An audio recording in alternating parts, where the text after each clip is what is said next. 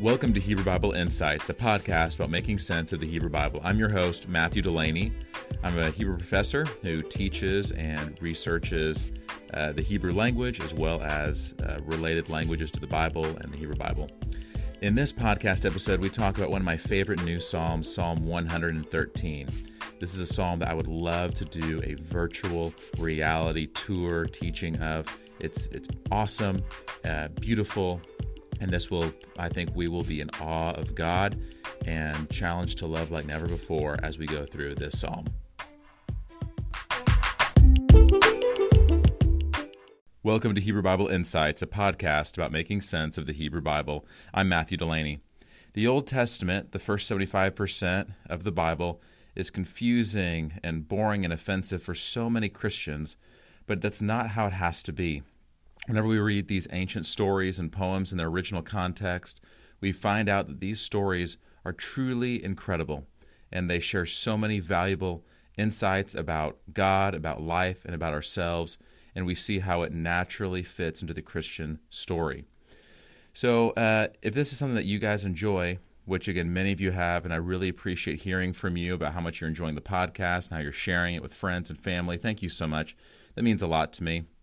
I really enjoy getting to help make these stories simpler and showing how these stories are truly engaging and meaningful for a lot of people.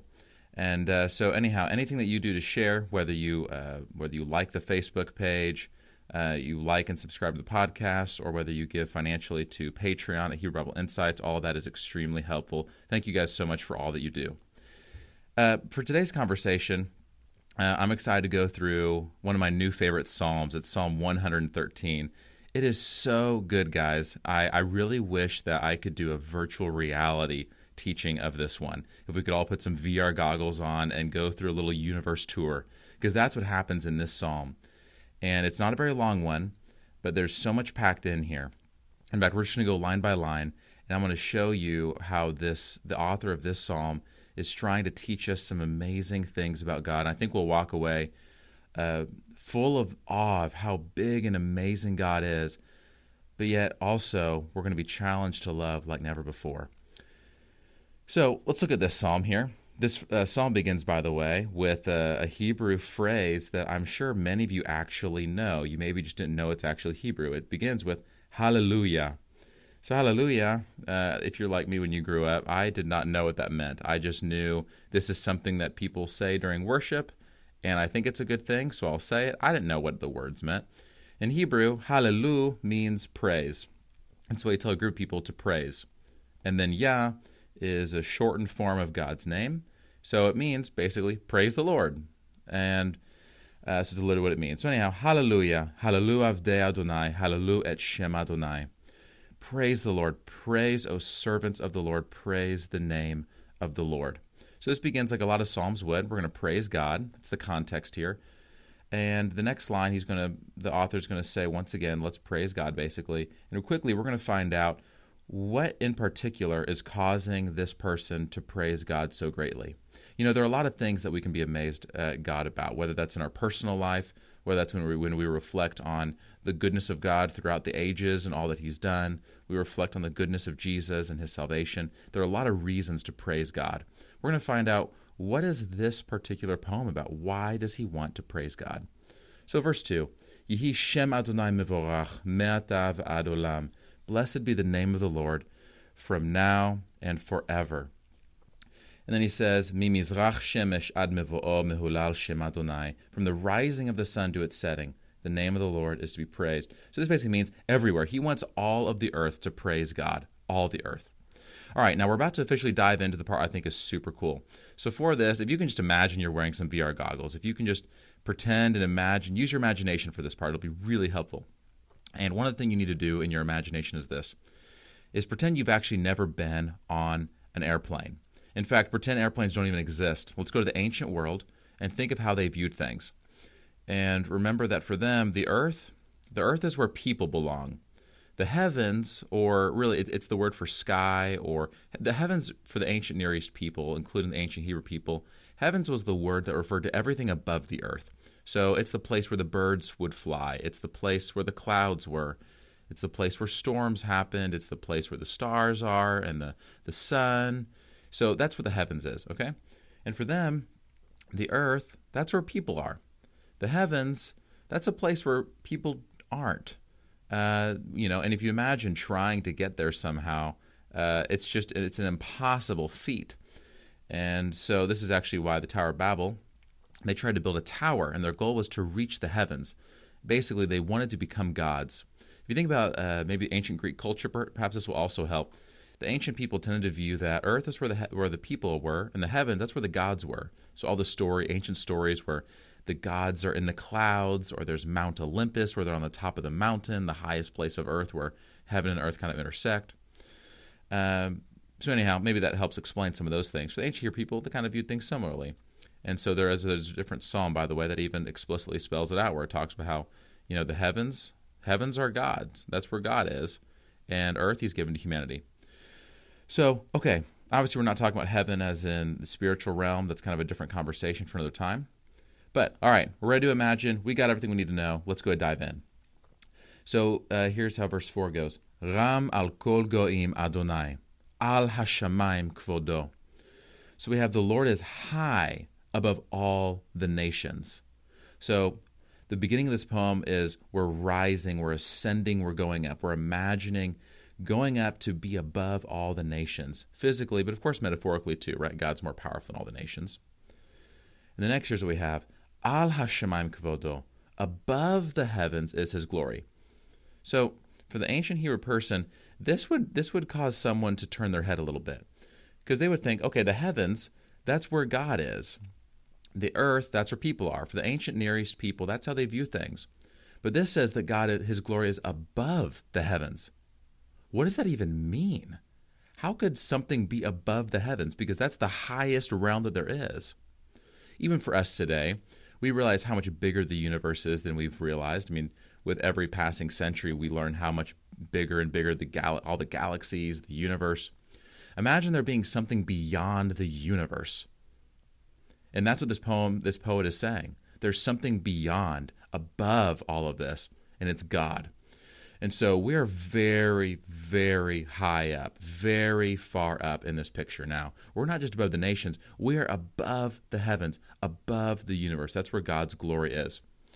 So at this point, I'm just amazed at just imagining the bigness of God. For those of you that are really into learning about the universe and the galaxy, you probably get this when you see the pictures of how brightly colored all the different galaxies are within the universe. Imagine something that's even bigger and higher than all of that. Wow. So then, verse 5 is this, Mi ka Adonai Eloheinu, who is like our God, Hamagbihi lashavet.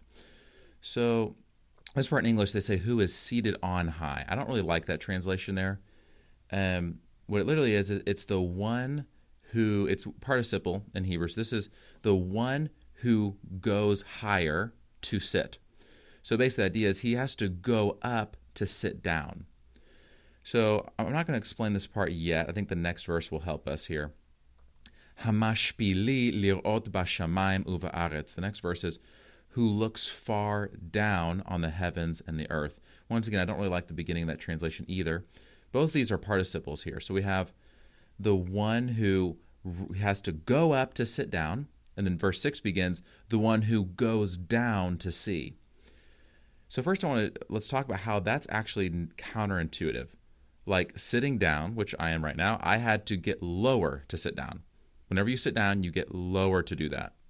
And the opposite, if you want to see something better, generally you get up higher. So if you're at like a big sports game, like me and my dad and my brother would do a lot when I was a kid, and I wanted to see better, you'd stand up. And whenever I was studying Hebrew in Jerusalem, I studied at Hebrew University of Jerusalem at Har Tzofim, which is, it's basically called, it's like the mountain of viewing or looking, but specifically it's like Lookout Mountain. And if you want to get a really good view of the land, you find the highest point that you can to look and see. Yet here it's reversed. God is so high that he even to sit down is rising up again. He goes up to sit down. So the height of God, the elevation, the power of God is just tremendous here. And then we see this. He has to come down to see what? to see the heavens and the earth. So again, hopefully imagining things as an ancient Near East person isn't too difficult, but it's important for understanding the Hebrew Bible well. We can't imagine as an American. We got to imagine this as an ancient Near East person. For them, the heavens, that's the place where the gods are. So it would make sense to say maybe that God has to come low to see what's happening on the earth. Now, to be clear, they're not saying that God has bad eyesight. They're just kind of giving a visual. But what doesn't make sense is that they're saying that God has to come down not just to see what's on the earth, but also in the heavens. He's so high above even the heavens that he has to come down low to see what's going on there. Incredible. Absolutely incredible. So at this point, we see God in his grandeur, his awesome, great power. But there's one thought here that I think would maybe be a little challenging for us to think of this. If God is so high, if God is so big, if he's so great, who does he have time for? Who would he come down to visit upon? For the ancient world, for many people, this was the king. Because the gods, they were, for the ancient world, of course, many of them were, polytheistic. But if the gods were to get involved, it would be with their kings. In fact, many of them thought their kings were demigods or even gods themselves, maybe for a priest, but it wouldn't be for a person like me. If me or you wanted to interact with the gods of our culture or whatever, we would have to go through to a priest. We would just listen to what the priest or the king said. And this picture makes it seem like, if God's that powerful, he would only interact with the most powerful of us. So, of course, we're talking about the one true God, right? We're talking about the Lord. And so what do we learn about him? This next verse to me moved me so much, because if we're in our VR time right now, if we're on our roller coaster experience, this roller coaster has been going up, up, up, up, up, up, up. We've gone up above the nations, up into the heavens, up above the heavens, and now we're about to, this is part of the roller coaster where those of you who love roller coasters, you're going to love this part, right? This is where we go racing down very, very quickly. And where do we go to? Verse 7. We learn another thing about God. We get our third participle in a row. So again, a participle, it communicates the idea of a verb. So it's an action-oriented thing, but it's focusing on the subject, though. It's focusing on, this is just a thing, this is the thing that this person does. And so it becomes like their identity, if you will. So anyhow, the third one we have in verse 7. Mikimi me'afar dal, mashpot yarim evyon. The one who raises up from the dust the poor. He raises up the poor from the dust. And from the ash heap, he raises up the needy.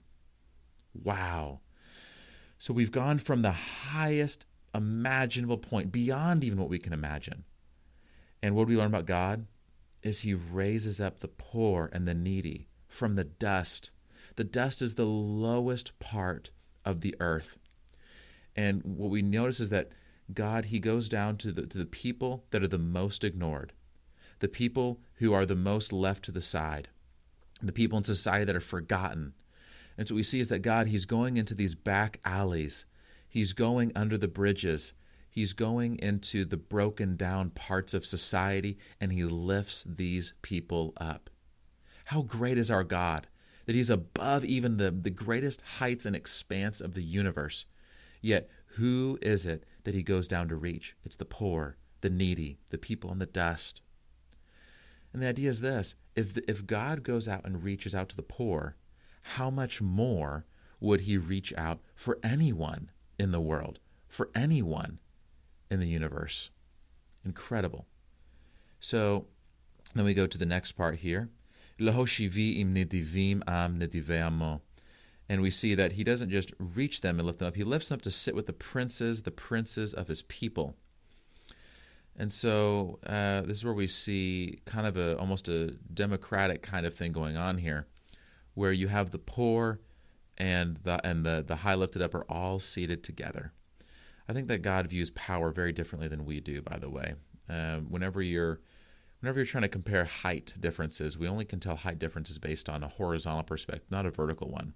If you're on a higher plane, you look down, things look almost in the same height. And I think for people, we get so obsessed and focused about our power systems and who's higher up in the company, who has more money, who's taller, who's whatever.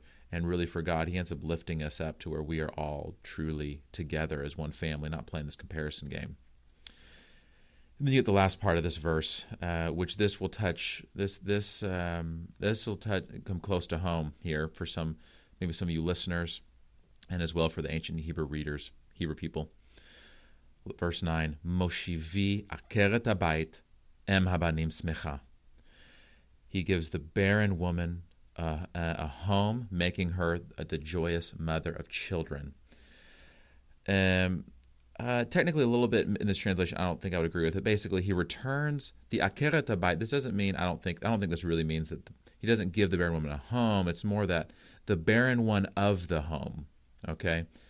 He returns her to become a mother of children who is very happy.